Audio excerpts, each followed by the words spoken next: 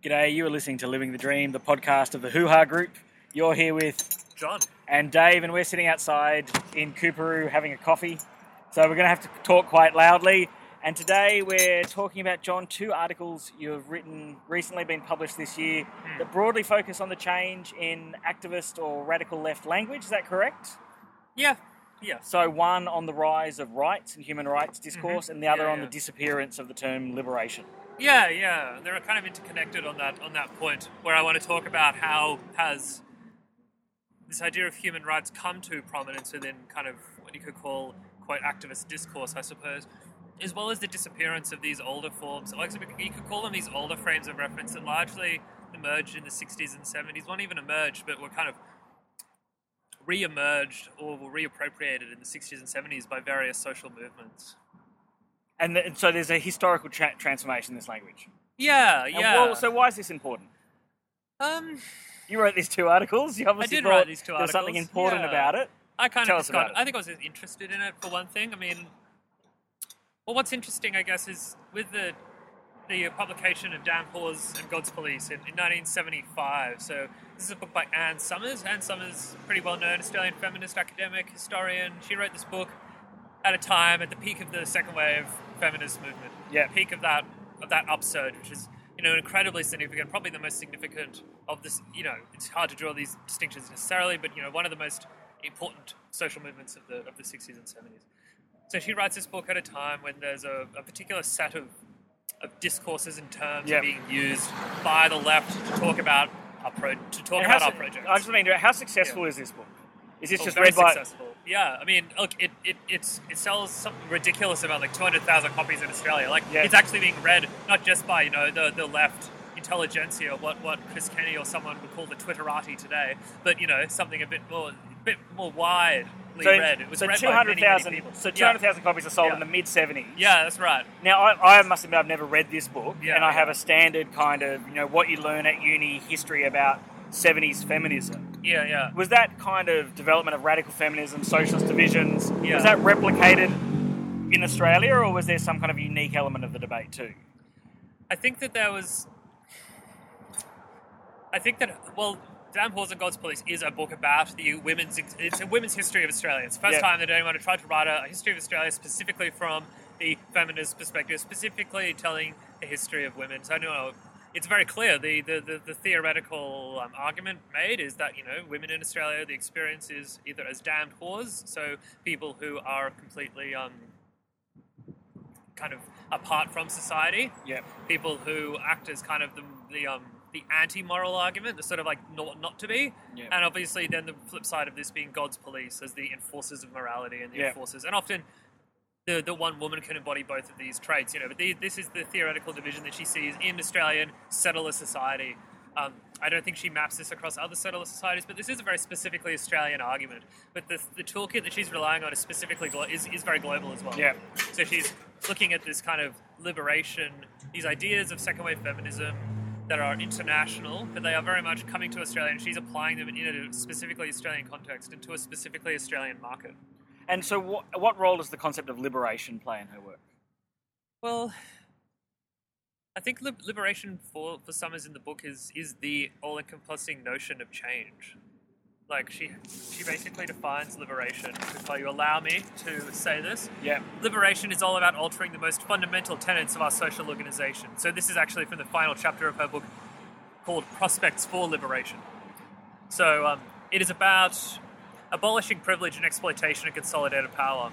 Unless the interrelation of all determinants of an oppressed person's existence are taken into account, then we are not talking about liberation. We are merely concerned with juggling the levels of the existing social hierarchy. The concept of liberation explicitly challenges the present distribution of power and the fact that a small group of people control the lives of the majority. And so, what's happened to this concept? A lot of there things recently was a celebration of this book. That's right, yeah. So the reason I read the article is that it was 40 years on, and there was a significant conference held, attended by everyone from Penny Wong through to, kind of radical academics from the time, like Dennis Altman, and obviously Summers herself attended it. And I mean, it was... Did you go? I didn't go because the cost was prohibitive. and it was Which is Sydney. interesting, right? So it was a conference for the political class. Let's not pretend this was even a proper academic conference, let alone an activist conference. Yeah. This was a conference that seemed, to be largely of the political class. You wouldn't be able to go unless you're being sponsored by an organization, effectively. So this work's been thoroughly recuperated, I guess you could say, into the standard narrative of feminism today, which is very different to the liberation ideas. The ideas of second-wave feminism. So, but what's happened? So you argue in this article that the concept of liberation has disappeared. What's it been replaced by? Well, I think we need to look at this as a process, and looking at the construction of ideas and how ideas work in capitalist society. I mean, Marx says that the ruling ideas are always those of the ruling class, right? So we can say there's a rise of a new type of language that emerges kind of in the 80s and 90s, which is this idea of human rights, of an individual's right to certain things within society, and often these rights are defined as against the state. So the right to freedom of speech, or the right to these sorts of individualized rights, I guess you could say. So it's a shift in language that reflects shifts in the kind of coordinates of politics and the coordinates of even economic life as we enter a more atomized economic existence post the crash in the 70s. I'll let that truck pass. That was very loud. So there's this crash in the 70s, and then after this we get the rise of the new right discourse. And I mean, like I say in the other article I wrote for Upswell magazine, a fantastic little initiative out of Sydney, I said that human rights could be read as the kind of the politics of a post-political era, the politics of this kind of. So what do you mean by that claim? A politics of the post-political Well, I mean, era? the idea now that we have entered a kind of a terrain where no longer there are collective solutions to problems, but there are individual solutions to problems. There are individualized politics where all individuals competing in a marketplace for jobs, or we're all individuals who's determined by our own success. And as such, of course, our political language shifts back to the individual, shifts to the power of the individual and the need for the individual to have certain rights and access to certain things, rather than seeing the world as being framed around collective notions of struggle and the need to change society. Like Summers says, the liberation needs to be about every aspect of an oppressed person's existence within the collective of their existence. So I guess there's two following on questions. Why do you think this change has happened? And does it matter? Does the language the language of critique matter? I think so. Let's go first question and then second, because I feel like they'll feed into each other. What happens to the language of liberation? There's a number of things that happen. I mean, the first I've already pointed out is that, there's the rise of the defeat, I guess, the historic defeat of the New Left and of those social movements. In some ways you can see it as a defeat. Some might also frame it as a bit of a victory, in that, there have been significant legislative changes in Australia and around the world that have improved a lot of women than what they were in the 60s. This is true, But equally, nothing like the societal level transformation that was requested or demanded. No one requested anything. That it was demanded by the women's liberation movement. But equally, there are, the idea of liberation itself was very specific to a historical time frame. I mean, the idea of liberation and the whole kind of language of that era came from the New Left. So the women's movement borrowed this off the New Left. The New Left, in turn, borrowed this off the Third World struggles in Vietnam, who in turn borrowed it off the French, of French political language originating in the Second World War. So we're looking at this language develops in a very specific time frame, and the idea of liberation appeals to lots of different social groups at the time, from the Black Power movement to the women's movement into the gay movement. These movements all appreciate this because they're struggling for collective goals. They view themselves as struggling for collective goals of societal transformation, but within the broader context of an all-encompassing critique. So this is what's happening at that time, and that really declines in the 70s as a result of the New Right, but also as a result of sort of the failings of the Third World Revolution, which we don't need to go into too much. The Pol Pot stands as the worst example of the failures of that liberation movement. So, I mean, and a lot of the new leftists who once espoused liberation then became kind of fly-in humanitarians. So there's a shift, particularly in the French case, from That's kind right, of people who are on the real kind of fire and brimstone side of French ultra-left Maoism to then becoming Yeah. the new philosophers and small L liberals. That's right, and also forming things like Doctors Without Borders Yeah. and other groups, that kind of take elements of this new left language but really transform it into something completely different. So this combination between Yeah. like the defeat of the movements of the 70s, Yeah, and then yeah. I think also what I would want to reinforce is the kind Yeah. of transformation of the composition of capital as well. Mm. The way that you Yeah, talk yeah. about the rise of the new right, Yeah. that happens as part of a particular capitalist counter-revolution Yep. that reorganises work, Yep. reorganises class, and in Yep. some ways works to dissipate the previously existing collective identities. Yeah. Yeah. You know, Yeah, that's really important. All of that, what you've said, Yeah. is really fundamentally important. And I don't mean to neglect that by talking about the new right as an idea. In fact, I generally have a distaste for people who view these things purely at the level of the idea. But so what's the cost that we no longer talk of liberation but now talk of rights in a general sense when we want to frame some kind of demand or criticism of the society we live in? Well, I mean, I think we can just look at a few concrete examples. I mean, if we look at, for instance, how do we deal with collective responses to racism in Australia? Yeah. One of the key ways in which racism gets dealt with is through organisations at the state level, like the Human Rights Commission. Now we'll just wait for this truck.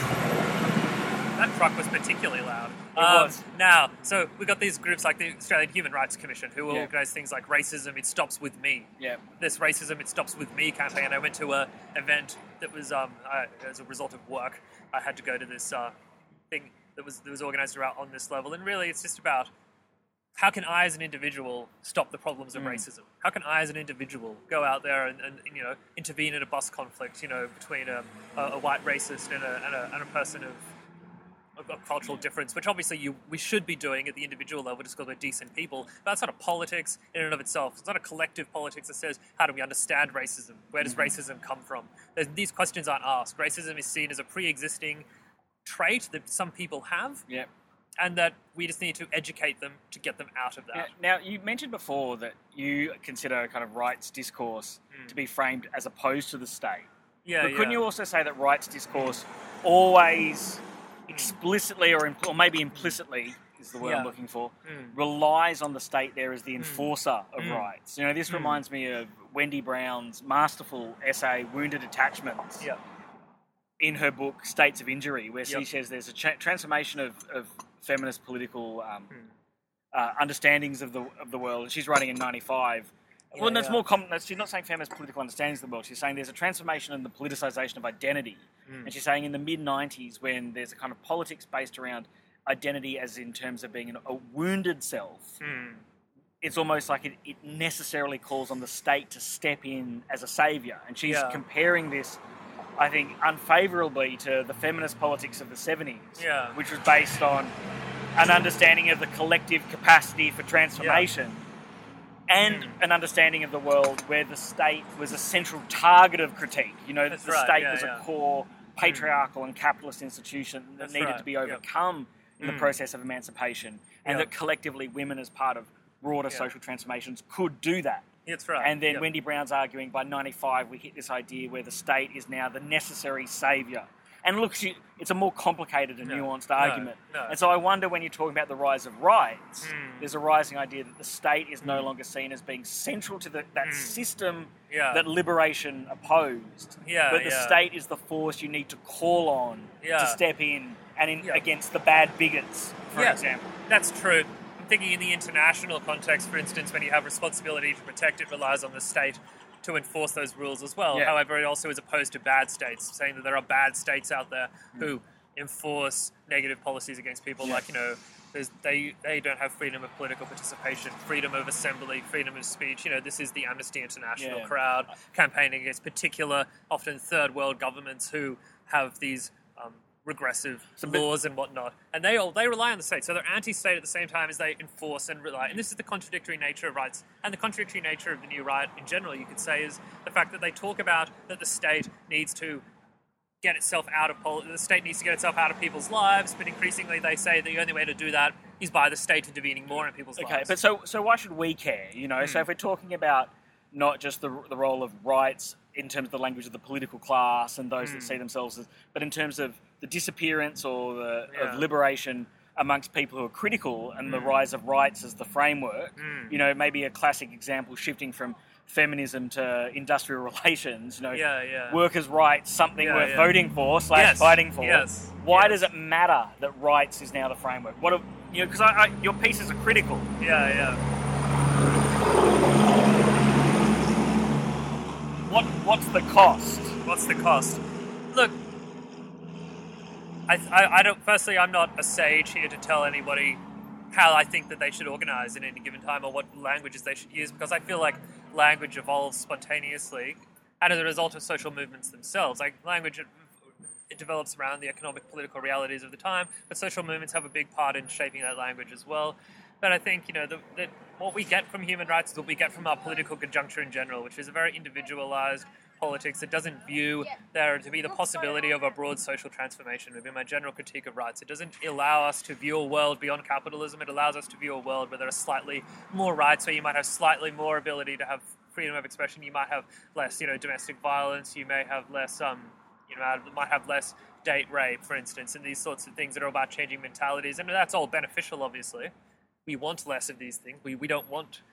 We want to be able to struggle within capitalism for the amelioration of negative conditions, but equally, I don't think that provides us with the language and with the possibilities of utopias that exist beyond, I think, the state level and our current conjuncture. So you're talking about these transformations of language in a historical way. You've obviously written these pieces because you want these to change. That's right. Can we consciously attempt to transform languages of critique?